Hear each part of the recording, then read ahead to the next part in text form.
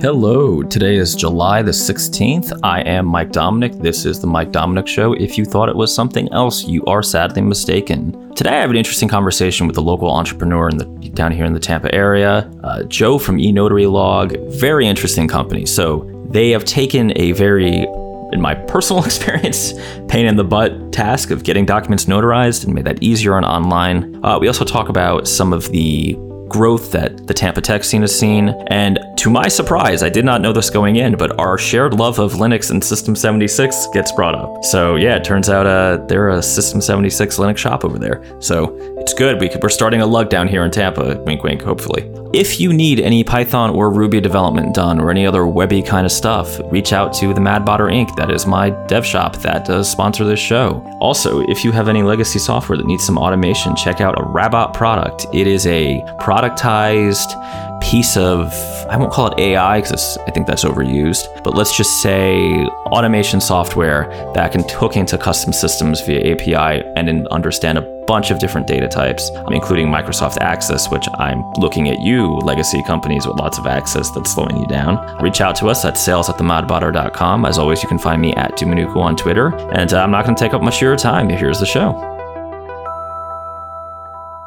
Hello. So today we have with us Joe Bisaillon, who is apparently notarizing everything he can find here in the Tampa Bay area. Joe, how are you? Good. Thanks for having me on today. Great. No, thanks for coming. So I have heard about your business quite a bit on LinkedIn and just in subsequently talking to you over the last almost year. What is eNotaryLog, just at a super high level? Yeah, so eNotaryLog, we are a remote online notarization service provider. So we build ground up software for remote online notarizations, which is probably a term not a lot of people have heard of before because it didn't really exist more than 5 years ago. To give an idea, state by state laws have been changing to allow people to get documents notarized digitally and online, so you don't actually have to meet physically with a notary in person. And as the state laws have kind of been changing across the entirety of the US, more and more remote online service providers like ourselves have been launching software in conjunction with state laws. Okay, so very basic. Very basic. That's the tech in me going deep. Okay, so very basic. When you go to the bank or where you would normally go, post office, a bank, to get those documents notarized, whether it's for your kid's permission slip or, a house purchase, you can bring those documents to us online now. You scan it in, come to our website, and we'll actually connect you with a live notary, and you do all of your signatures that you would normally do on paper in a PDF viewer on the web, and we digitally seal it, and we deliver it to you signed and a completely legal notarization for you to go submit to whatever entity needs that document. Got it. Okay, so this completely eliminates the need to make an appointment with the lady at the bank because you're, buying a house, right? And exactly. Or and in this scenario, right, nobody wants to risk getting sick during a pandemic. So in this scenario, you don't need to go meet with your notary in person. You can just come to us and we'll do it completely online. And the rules you mentioned, state by state variances. So this is obviously a regulated market, right? Yes, this is a highly regulated market, and it's regulated both by industry organizations as well as by state law and federal law. Okay, and do you operate in all 50, or I know you operate in Florida, obviously? I believe at the moment we're in 21 states. Don't hold me to that. Where state laws are changing so quickly. I think we just got approved in another one yesterday. So, congrats. Yeah, thank you. Yeah, so every state has a little bit of a variance in the laws, and those go all the way down to how we identify you as a consumer through the data that we can store about you. So when we become compliant in a state, it is a very important milestone because that means we're compliant with that state's law, which not in all cases is not simple. Now, does that vary the user experience? For instance, if I'm in the state of Florida and then I need something notarized for New Jersey. Is that reflected in the software? It can vary the user experience a little bit, but I would say that the variance is more so on the side of the notary. The notary who is using our platform, depending on the state they're in, their seals may interact differently, and what they can and can't do. For a good example is here in Florida, we put protections in the law for what we would consider vulnerable adults. So we're actually required to display to you a written message so that you can confirm that you want to proceed with the transaction if you are under the criteria to be a vulnerable adult. That means your platform has to have built that in to be Florida compliant for vulnerable adult scenarios. So that would be just one of the unique things that a notary would have access to if they were in Florida, but not in other states. Got it. So how the hell did you think of this? This is, when I heard of the idea, I was like, online notary? But then I thought about it. And of course, COVID happened. I was like, holy crap, this is going to be the future of getting documents notarized. Yeah, and I promise COVID had no reason for us to, starting this company. Of course. But so basically a few years ago, and I'll try and give you the Cliff Notes version, but it's a little bit longer. A few years ago, I was living in DC doing contracting. I worked for a lot of government organizations as well as a few nonprofits out there. I was sitting outside in my back patio and I got a call from a friend out here in Florida that I've known since freshman year of high school, and with a little bit of information that I didn't want to hear, which is basically he was diagnosed with stage 4 cancer. And it kind of flipped my entire world upside down. I dropped everything and I moved back from DC to Tampa with my fiance to take care of him and, just spend time with him.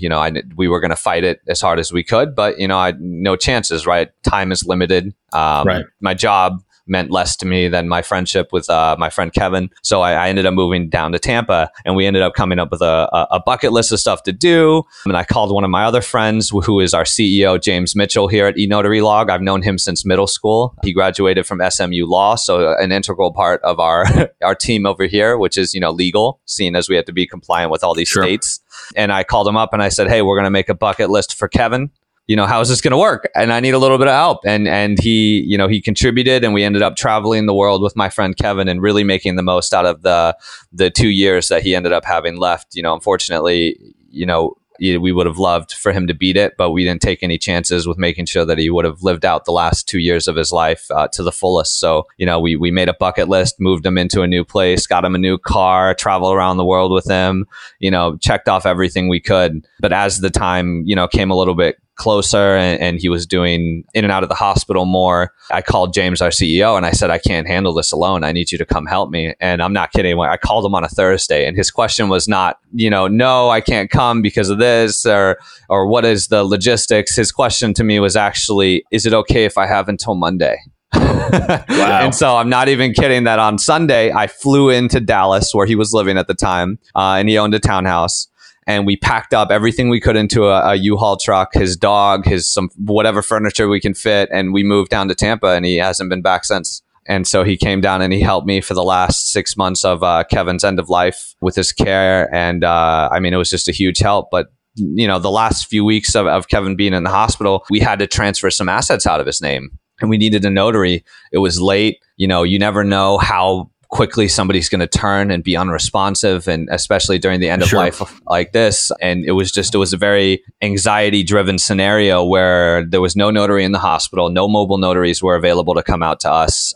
All the nurses that were notaries weren't there. It was just security guards, and we needed this document done, and there was nobody available for us. And if we could have just done it online, we really could have eased a little bit of anxiety and made sure that this transaction, which was important because we were transferring some assets that had sentimental value, and we wanted to make sure that we got it in time. And so that spurred the idea. So after our friend Kevin kind of passed away, James and I were both back in Tampa. I moved back from DC. He moved back from Texas. We came up with the idea of starting an online notarization company. So the first thing we did is we made sure that we designed it so that we were HIPAA compliant. So we were the first ones to launch with all of our notaries in-house in a facility here in Tampa to make sure that we could offer HIPAA compliance to customers that, were in the same situation as us. Healthcare documents in a situation where, they needed to make sure it was a HIPAA compliant platform and that they had access completely online. So that's how we launched the company. And I think some people in the industry probably wouldn't have targeted the healthcare vertical to start like we did because, it's so much more prevalent in real estate and some financial institutions and stuff like that. But we had a very personal reason for making sure that we could facilitate the healthcare system's transactions. Yeah, that all makes a ton of sense. And that's a great story. So one thing that struck me was you have all the notaries in a facility in Tampa, you said. Yeah, we did. Until COVID hit. Obviously not right now. Yeah. Yeah, but we did. So how are you finding Tampa as kind of a tech city has gone for you guys with this obviously new venture? I know it's going well, but overall the ecosystem, because you said you had been in Texas and a few other places. Yeah, I would say, I mean, Tampa is, leaps and bounds, from when I was here even 7 or 8 years ago. I was born and raised here in Tampa. I went to Hillsborough High School. I ended up going to University of South Florida for my undergrad degree. The Bulls. Go Bulls. That's right. Born and raised here. So I know Tampa very well. And I can tell you when I was in college, there was not a very big tech ecosystem. I mean, I remember going to the Microsoft office out here in Tampa to give little presentations. I remember trying to get access to resources and it being extremely difficult. A few buddies and I actually, when we were at USF, we created the Inventors Club strictly because we didn't have access to the resources we needed to build. Just to do things, So we ended up building almost like a cooperative, and I rented out a space near I-75, a little 40-foot long storage unit that you can use power tools in. And, we started to get into, Arduinos, and we built an electricity metering system and all this fun stuff just, because we didn't have access to it. And then I went back to USF, when I came back for Kevin with a few buddies who were in the College of Engineering, and they have a whole makerspace there now. I mean, it's, leaps and bounds. I mean, and the resources that we have now, I think Tech Garage is now the Tampa Bay Innovation Center. They've been a huge help to us. You have Tampa Bay Wave now, that's a huge help. You have Embark Collective, which we're also members of, is a huge help. I mean, all of these organizations that have kind of sprung up over the last, 5 to 10 years, they're really starting to take root in the ecosystem. And you can see it with Suncoast Developers Guild, producing some good talent. You see more developers moving to Tampa. A few of the developers we have here at eNotary Log, they took jobs with us remotely to start with the intention that they're actually going to be moving to Tampa, not because we're forcing them to, but because they want to live in Tampa. So I think the ecosystem is building, with Water Street and all of those incredible things happening in downtown Tampa. We're just going to see, I don't think it's out of the realm of possibility for us to end up being the Silicon Valley of the East Coast. It would be something that I think we're driving for and something that I think is a possibility. Yeah, I mean, it's been much the same experience for me.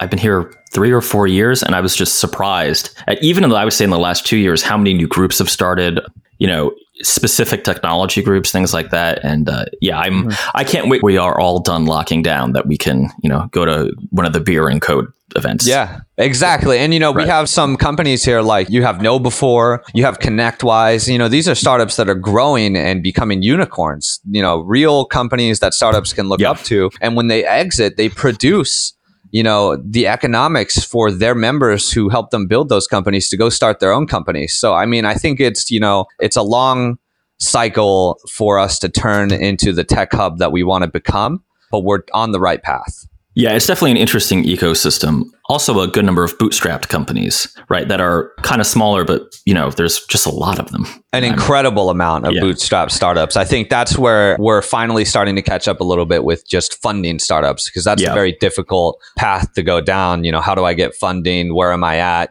East Coast investors are very different from West Coast investors. The word highly conservative comes to mind, right? But, exactly. And I think that's changing. We have some awesome VC firms out here that are starting to be more forward thinking, to change the way they invest, change the way they approach early stage investing. And it's been pretty awesome to see it happen. But we have, I'm buddies with Johnny Crowder from Cope Notes. They're a bootstrap startup. And they're doing incredible out here. And a lot of it has to do with the ecosystem of support that's there to help them, especially when, they're bootstrapping a lot of it. Yeah, absolutely. So I know you're a JavaScript guy. Can you tell a little bit about the technology you built this on? Yeah. So we're a JavaScript shop over here at eNotary Log.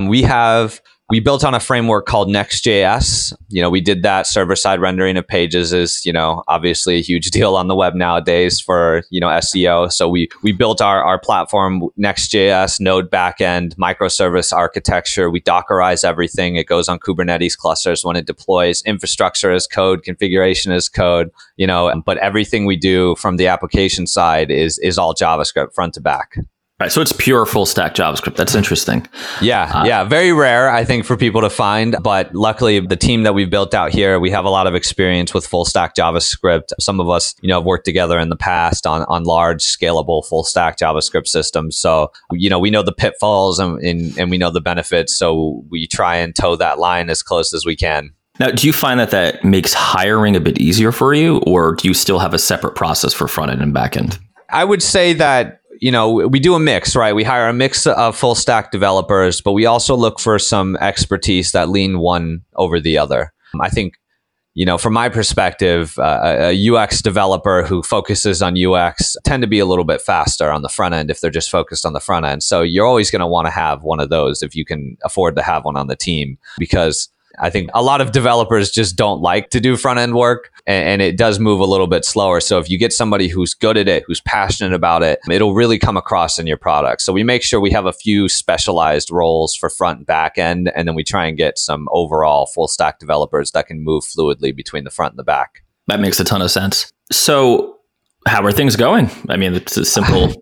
Great. I mean, COVID was an accelerator for sure. So, we had 6 months worth of development that our development team they buckled in and got it done in 2 months. It was incredible. But with that, we had to trim out features, sure, for the MVP version because clients just needed it. I mean, COVID flipped the table for us. The way that we pictured this market when we first entered into it was a longer transition because it takes this industry especially a long time to adopt a digital process. So it's been good. I mean, we've run fast. The team has, pulled off everything that we've asked them to, and we've made sure that we're moving in a way where it's sustainable, right? Because I think that's lost a lot of the times in the startup world where yes, you're running so quickly, but you don't stop to think, can I run like this forever? And so we made sure that when COVID hit and we knew we had to run quick, we had a stopping point, an end where the devs could take a step back and refresh. And when you're running that quickly, you miss things and your code is not as, scalable. So we made sure that at the end of it, we have a hardening phase of a few weeks so that everybody can go and tie up all their loose ends, refactor code for scalability. And that gets lost a lot in the startup world. So it's been good. It's been a learning experience for the team on what it means to run fast, especially in the startup world. But we've managed to do it in a way that I believe is scalable and sustainable for the team. Awesome. Yeah. I have been on many a death march, and your approach is much better. No one likes the conversation where you got to sit down and say, hey, everybody, for the next 4 weeks, we're war rooming. Yeah, no one wants to hear that. Yeah, but at least if you can say we have to war room for the next 4 weeks to achieve the company's goals and being able to get our product out to market. But after 4 weeks, I can give you a few days to rest. That's a much more palatable conversation. That is a much easier conversation. Yeah. So to wrap up, I always ask 2 questions. One is easy, one is hard. Which one do you want first? Oh, man, give me the hard one and then give me enough time to think about it. Sure. All right. What should I have asked you that I either didn't know or failed to ask you? Ooh, okay. That's a great one. I think that one of the things I like to ask people is, what fundamental knowledge would you have loved every developer that you hired to have known and not to have had to teach them?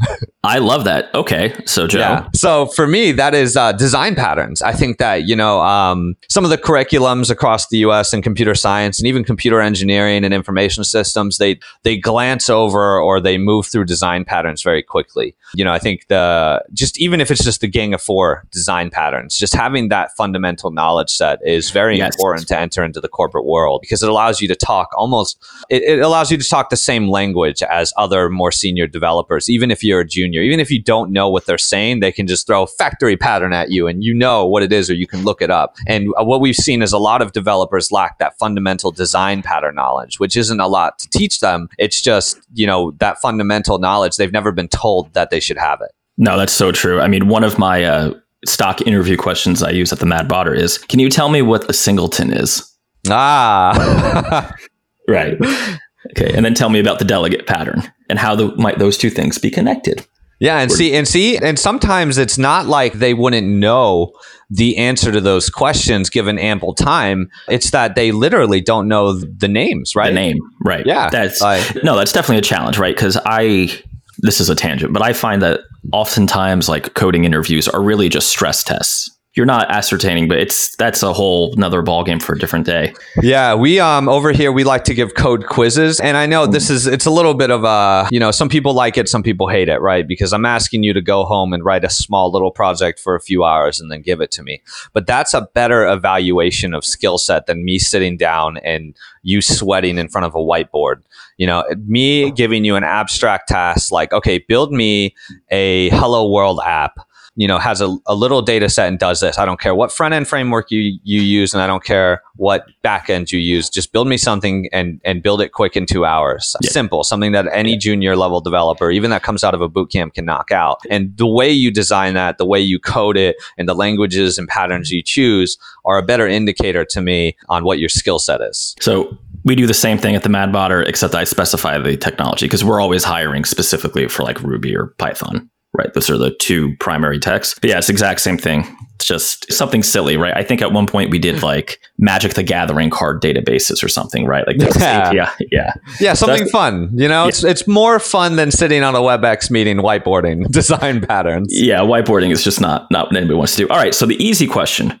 What does your day-to-day setup look like, including OS and any essential development tools? Awesome. Yeah. So I won't speak for myself since I sit a lot on the business side now, because I have a director of software development and a project manager that do a lot of the management of the devs, and I'm involved in a lot of the planning.